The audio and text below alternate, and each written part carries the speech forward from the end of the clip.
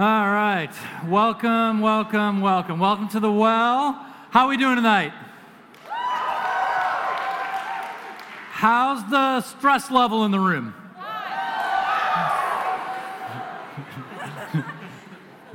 It's this. It depends on the minute, right? Depends on if I'm actually thinking about what I have to do or not, or just ignoring it. Hey, let me just pray for us as we begin tonight. Father, we are here. Help us to just be here. Some of us are here tonight and we have a long list of things that we are anxious about or worried about or stressed about, whether it's school-related or personal life, stuff that's just weighing on our hearts. God, I pray that we will come here tonight and just leave these things at your feet. And maybe some are here tonight and they don't honestly even know why they are here tonight. Or maybe they've never even been here before. But I pray that you also help them to just be here, to be fully present, to be attentive, not to my words, but we believe that you have something to say tonight.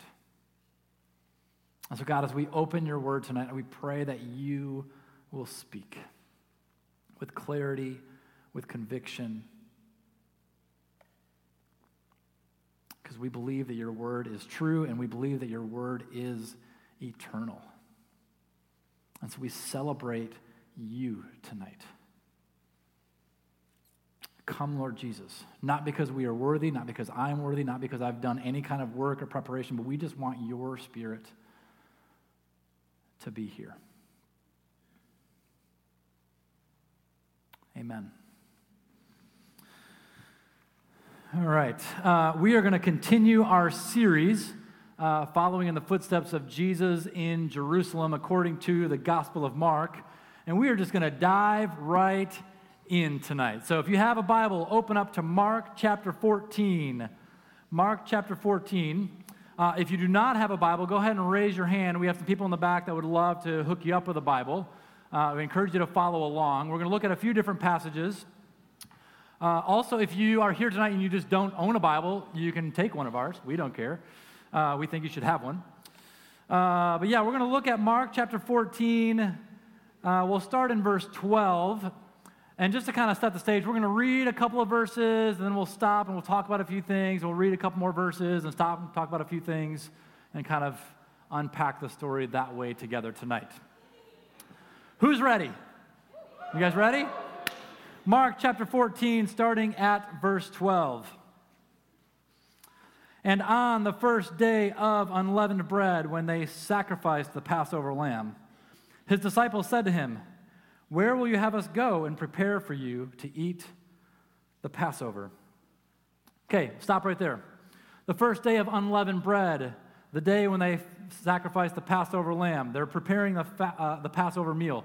The Feast of Unleavened Bread is connected to Passover, okay? It's the same festival. It's a big holiday. We've been talking about Passover over the course of the last few weeks, essentially. Passover was one of the three most holy days of the year, and God told his people all to go to Jerusalem to worship him over Passover. What is Passover? Why are we doing this? Well, way back in the story of Exodus, God's people, the Israelites, were enslaved to Egypt for 400 years. And the story of Passover is when the Israelites were freed from slavery and they found new life and they found freedom. And so it was a big, big, big deal. It was an 8-day festival. So Jesus and his disciples and a caravan of people are on their way to Jerusalem, and now they are in Jerusalem, and now they are getting ready. The moment is finally here. We are ready for this feast or this festival with 100,000 pilgrims or something like that. Okay? So, the story of the Exodus, this was their gospel. This was their good news. They were this, and then they received new life. This was what they centered their lives around. In fact, if you were to talk to a religious Jewish person today, they don't say when they were slaves in Egypt and when they found new life or when they found freedom. They say when we were in Egypt. They put themselves in that story because this is our story.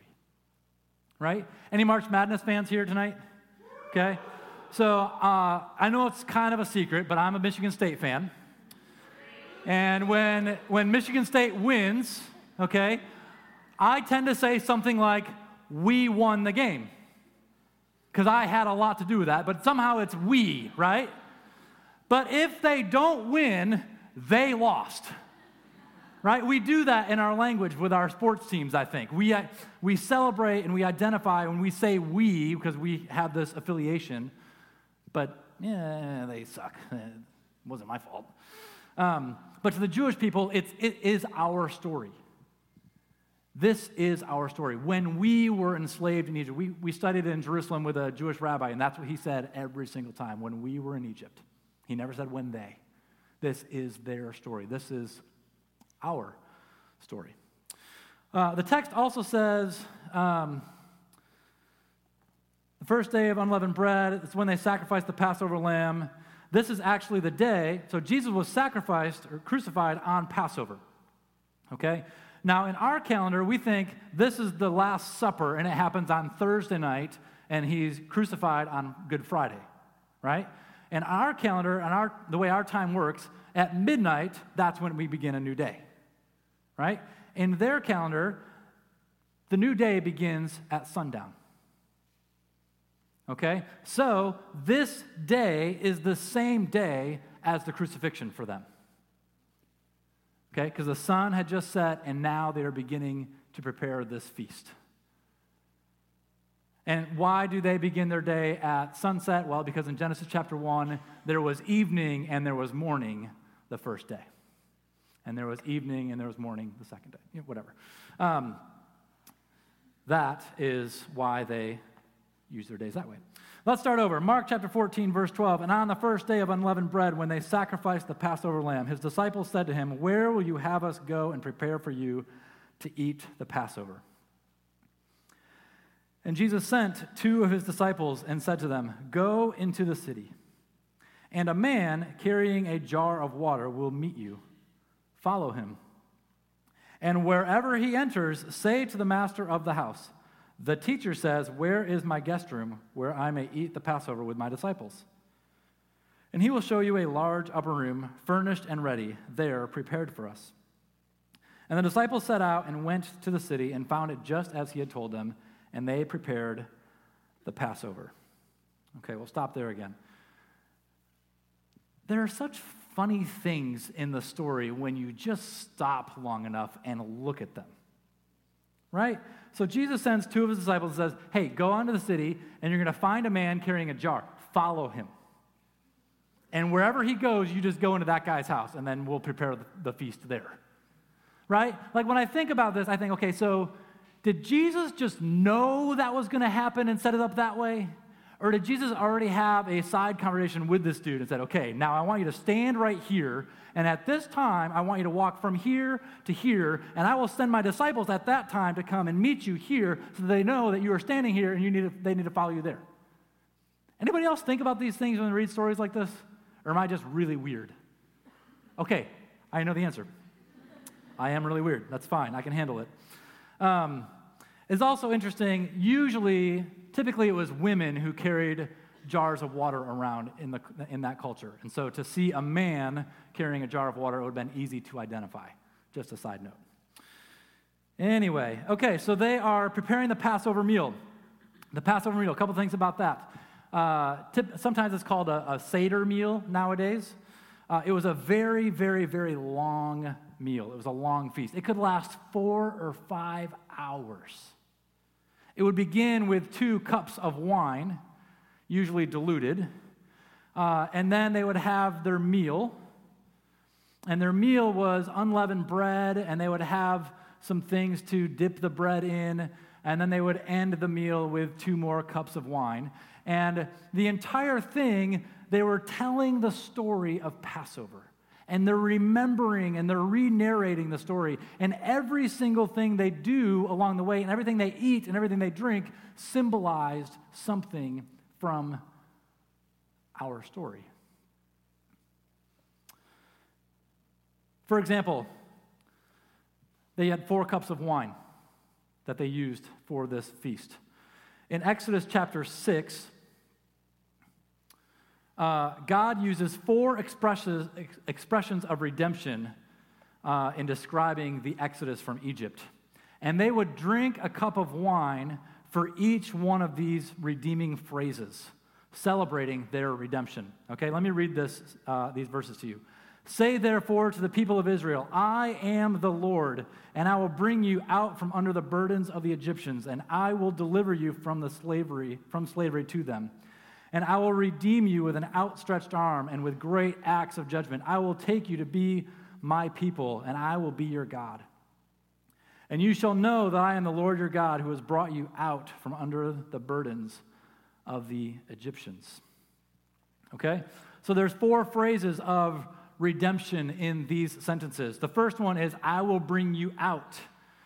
And with this phrase, they would drink the first cup of wine, and it was the cup of sanctification. The cup of sanctification was the first cup.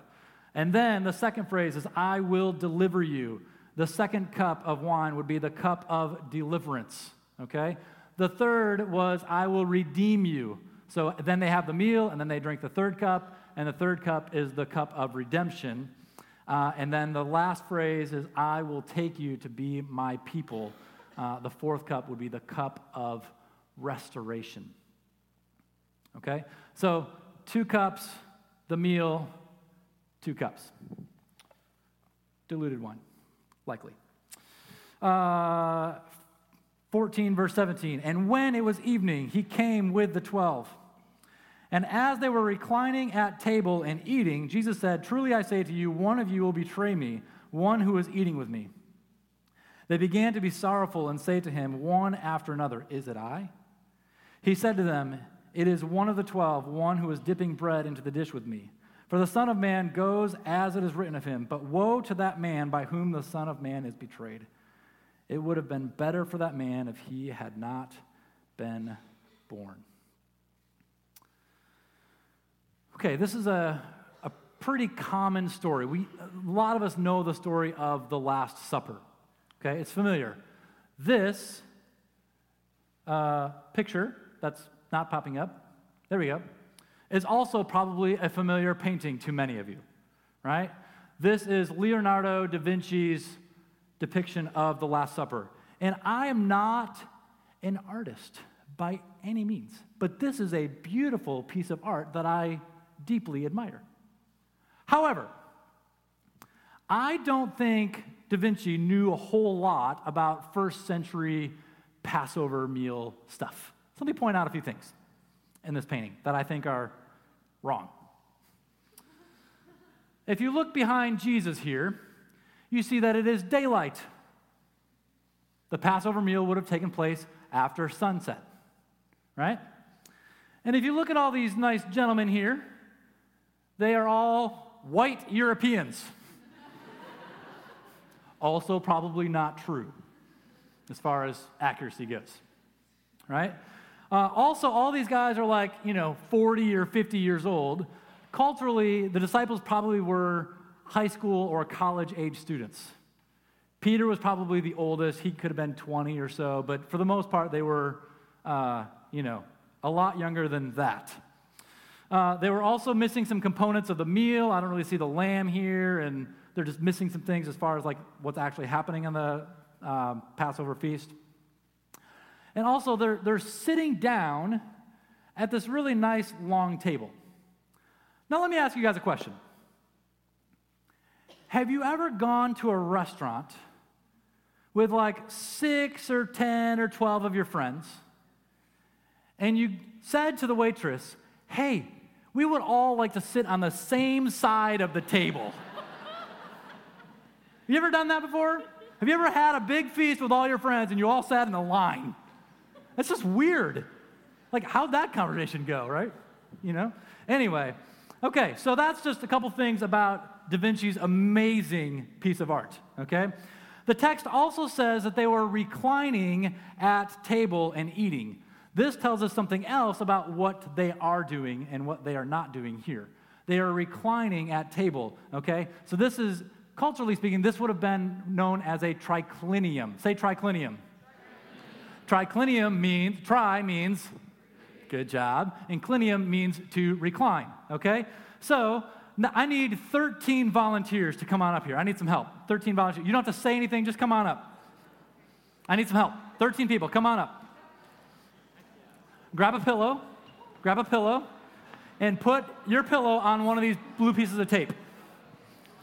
Put your pillow on one of the blue pieces of tape. Don't sit down yet. Just put your pillow on the blue piece of tape and stand by your pillow. Okay? Stand by your pillow, blue piece of tape. Okay, triclinium. So it's got 3 sides, 1, 2, and 3. Okay, now I need you to stand on the outside of your pillow. Good job. Proud of you. Squeeze in tight. There you go. Okay, now I need you to recline at table. And what I mean by that is I need you to lay down and put your left elbow on your pillow and just put your feet straight out. And for those of you that are over here, just be careful of the cords and wires and stuff because we like Freddie and our music stuff. Okay? You guys are looking good. Okay? Now they're spooning. That's weird. Anyway, okay, so they are reclining at table.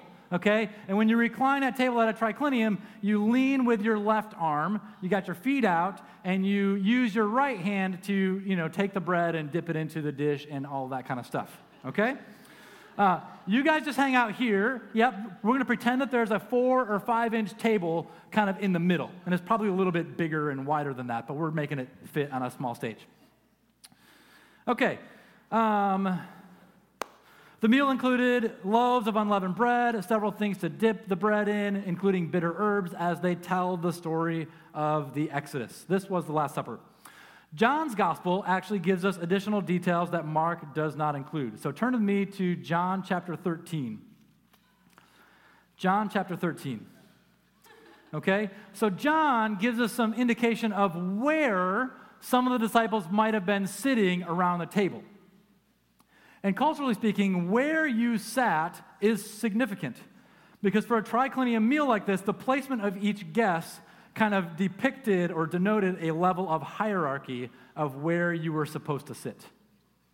Okay? Kind of like the least to the greatest sort of thing. Anyway, within the cultural context, here's what we can assume.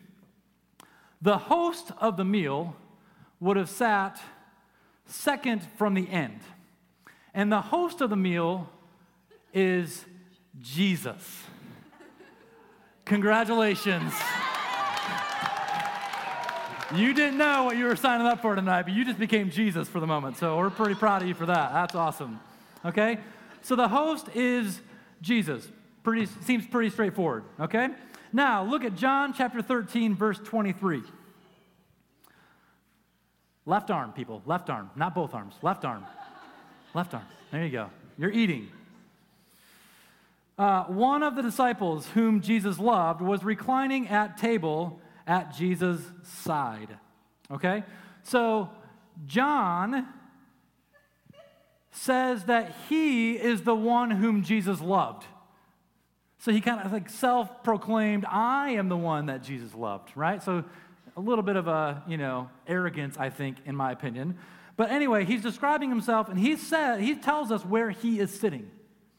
He is sitting next to Jesus with his back against Jesus' side or against Jesus' chest. Literally, the Greek would say that. So with that being said, the person in front of Jesus would be our friend Travis, okay?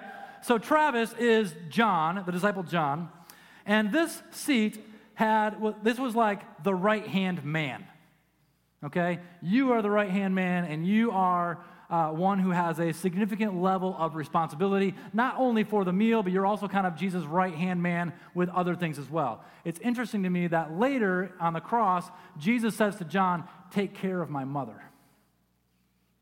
You are my right hand. I need you to step in and fill in this role for me. okay? So we got John and we got Jesus. On your left arm, John. All right.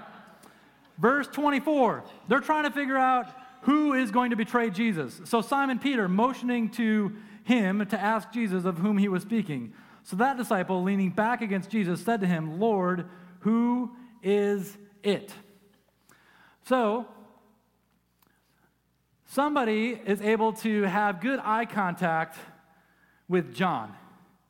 Based on this setting here, I think Peter has to be sitting right here, right on the end, okay? Because there's not a lot of people that can make good eye contact with John, because he's like, you may remember those station wagons with the back seat and you face the back? You like have a whole different trip than everybody else in your family, right? I feel like that's John right here. Not really part of the, I don't know how you have a conversation with a lot of people when you're facing the other direction, but anyway, so Peter is trying to get John's attention and say, hey, ask Jesus, who is it? We want to know who it is that is going to betray Jesus. Now, what's interesting is if this is Peter here on the end, Peter is sitting in what is known as the servant's seat. The servant's seat. The lowest position. The lowest spot. Why would Peter be placed here? I mean, weren't Peter and Jesus really close in relationship? Didn't Jesus walk very closely with Peter and give Peter a new name and say, you're no longer Simon, I'm going to call you the Rock. And I'm going to build my church around you, and you are going to be a rabbi with disciples, and you're going to be a foundational piece in the church. And even though all of those things are true, Jesus still placed Peter in the spot of a servant. Now, we don't know this for sure, but I think Peter could have been upset about this. He feels like maybe he didn't deserve to be sitting in that seat. Maybe he's a little bit jealous of John. But Jesus places Peter in the role of a servant because he thinks Peter still has some things to learn about what it means to be a servant leader. And if this isn't enough, it's also interesting in John chapter 13, it's the story of where Jesus washes the disciples' feet. That should have been the role of the servant who was at the table. Eventually, the servant does not do it, so Jesus gets up and says, I will do it. And nobody objects to Jesus doing it until he comes to Peter, because Peter knows that that's what he was supposed to be doing.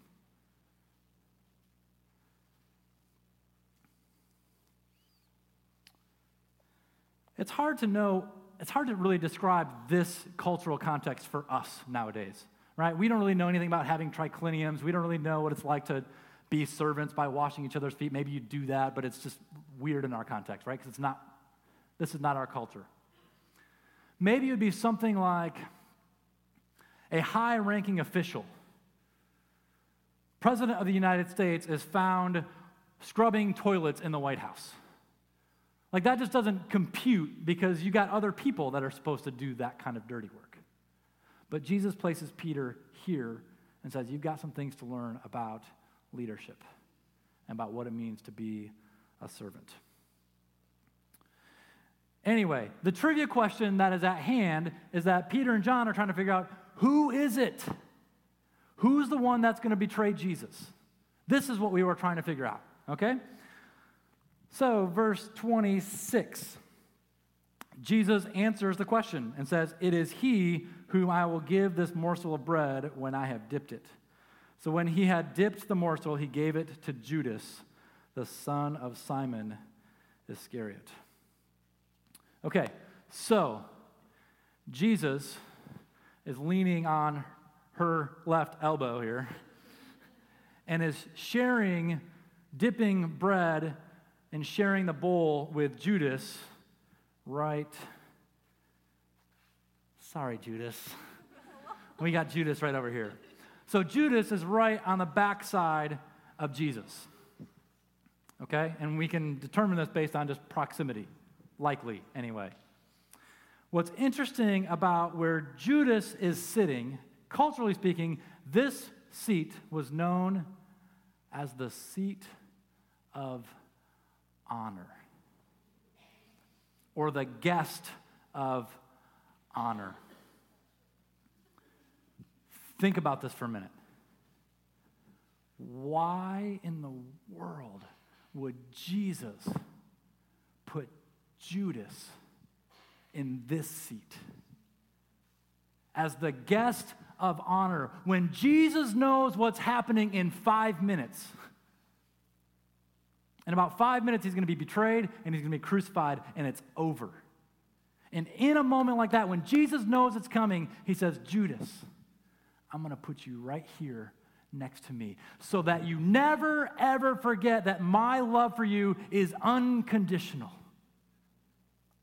Even though you're about to do this, this is how much I love you. You are still a guest of honor at my table. Isn't that awesome? Hey, let's give these guys a hand up here. You guys can just throw those pillows over there along the wall. That would be helpful.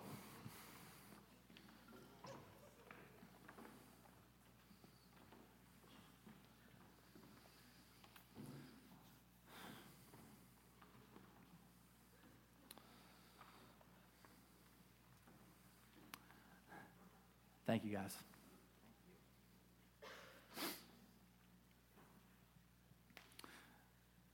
We don't have absolute certainty that this is exactly the way it happened. We have some good historical, cultural references that help us paint this picture. But I think it's helpful either way. And when I think about this, I think, who am I when I sit here? Maybe some of you tonight are feeling a little bit like Peter, where you feel like, man, I've been following Jesus. I've got this thing going on. I feel good about my journey and my relationship, and I feel maybe it's a little bit of pride, but a little bit of just entitlement of what the next thing is going to be, and I'm going to be elevated to a different position of leadership. Or some sort of like, I've worked really hard, and therefore I deserve to have this. I've worked really hard in school, and therefore I deserve to have this kind of a job. I've gotten the good grades, and therefore I deserve to have this kind of internship. Or I've done these kinds of things, and therefore I've been praying very fervently for a relationship, and therefore I deserve to have this. Whatever it is. There are times when I feel entitled to things, where I feel like I deserve more than where I'm actually at, or more than what I'm actually given. And so the question for the Peters in the room tonight is, can you serve where Jesus puts you? Can you serve where Jesus puts you? You're hoping to get this job, and you get a job as a gas station attendant. Can you serve where Jesus puts you? You're thinking about campus ministry leadership for next year, and you're hoping to do this, but somehow it doesn't work out, and you do this instead. Can you serve where Jesus puts you?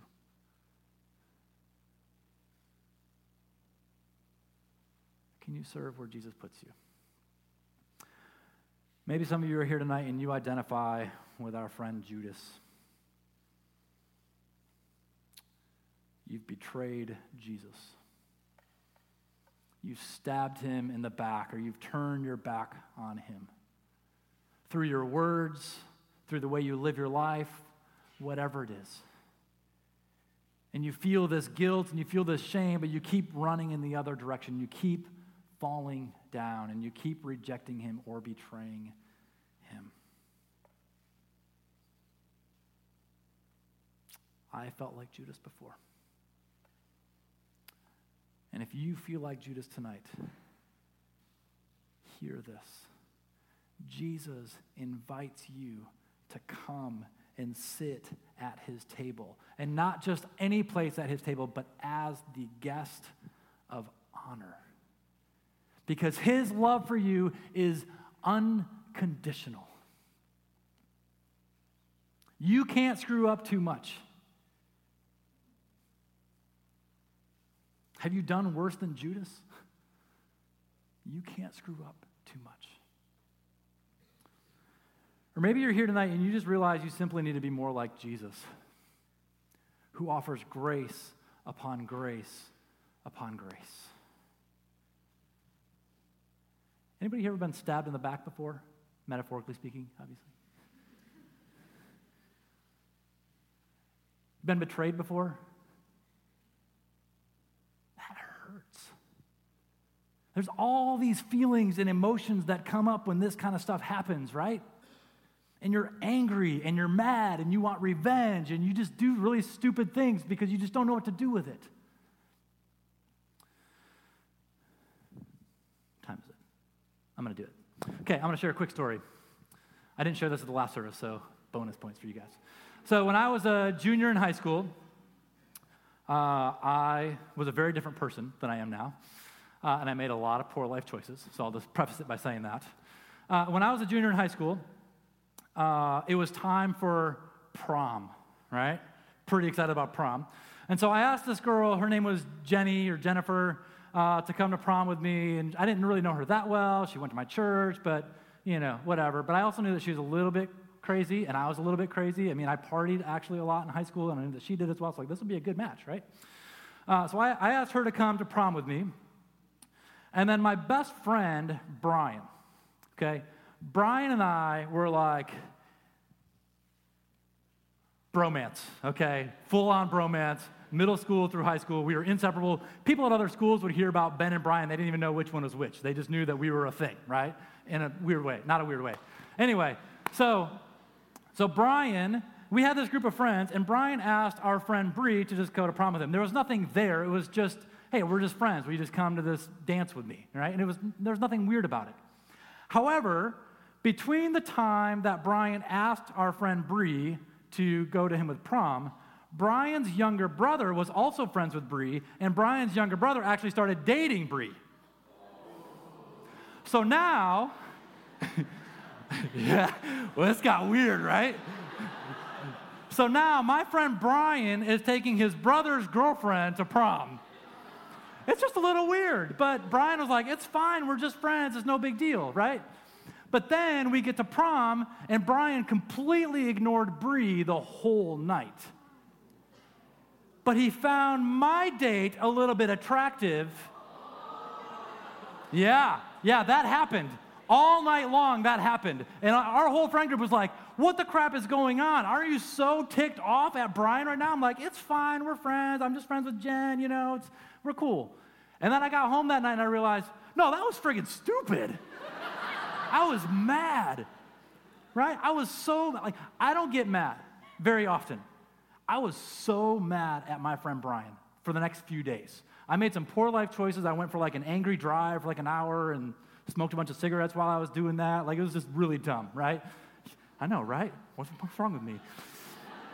But then eventually I just woke up one morning and I was like, this is dumb. Brian and I, we should just be friends. Let's just talk about it. Let's get over it and let's move on. Why do I say that story? Because when we are betrayed, it hurts. And we want revenge. I want Brian to, bleh. Right? But then we have Jesus. Then we have Jesus sitting here and he says, Judas, I know what you're about to do. And it doesn't even matter because my love for you is way bigger than that. It's way bigger than that. So when we are betrayed, hopefully we can act a little bit more like Jesus and not like I did when I was a junior in high school. And as we do these things, we show the world the kind of love that Jesus has for us. In fact, think about this. This is the very last meal of Jesus' entire life.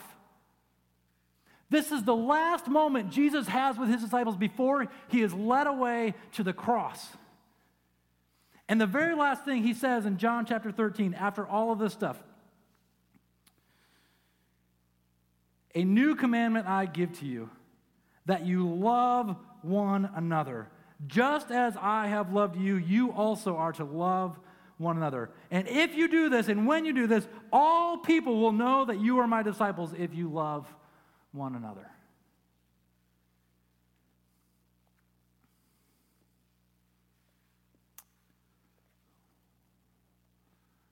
We are called to love with this kind of love.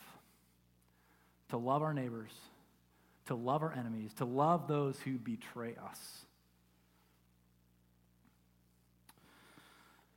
Jump back to Mark 14 with me.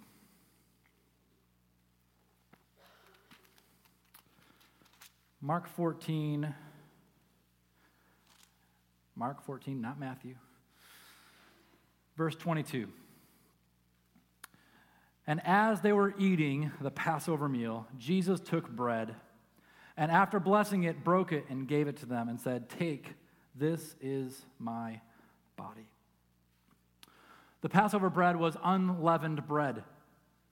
You were not allowed to even have leaven anywhere near your home when it came to Passover. That was just their tradition. It's still the tradition to this day. So much so that they spend days ahead of time cleaning out anything that could be leaven in their house. They clear it all out. They even have bonfires in the streets with anything that they need to burn so that they don't have this stuff in their house. Leaven became a metaphor for sin. And if you think about this in light of what Jesus is doing here on Passover, Jesus' body is unleavened bread. It is without sin. His body was able to be a sacrifice on our behalf for our sin.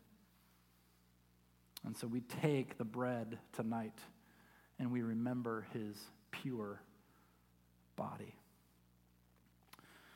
Verse 23, and Jesus took a cup, and when he had given thanks, he gave it to them, and they all drank of it. After the meal, Jesus takes a cup. He blesses the cup, and the disciples drink this cup. Which cup is it that takes place after the meal? Does anybody remember? The third cup. Okay, 2 cups, meal, third cup, fourth cup. So this is after the meal. Now they're drinking the third cup, which is the cup of redemption. And Jesus drank it, symbolizing the incredible redeeming work he was about to do later that same day on the cross.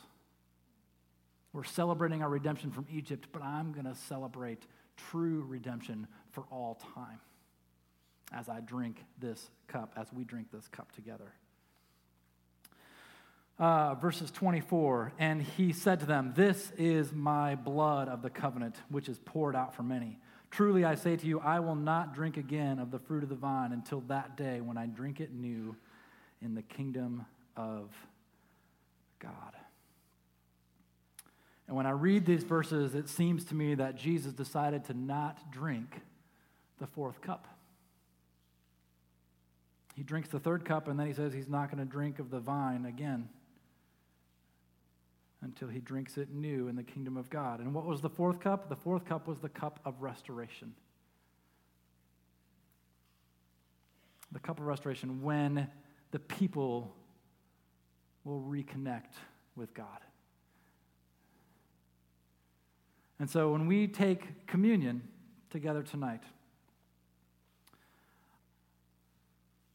I feel like we live between the third and the fourth cup.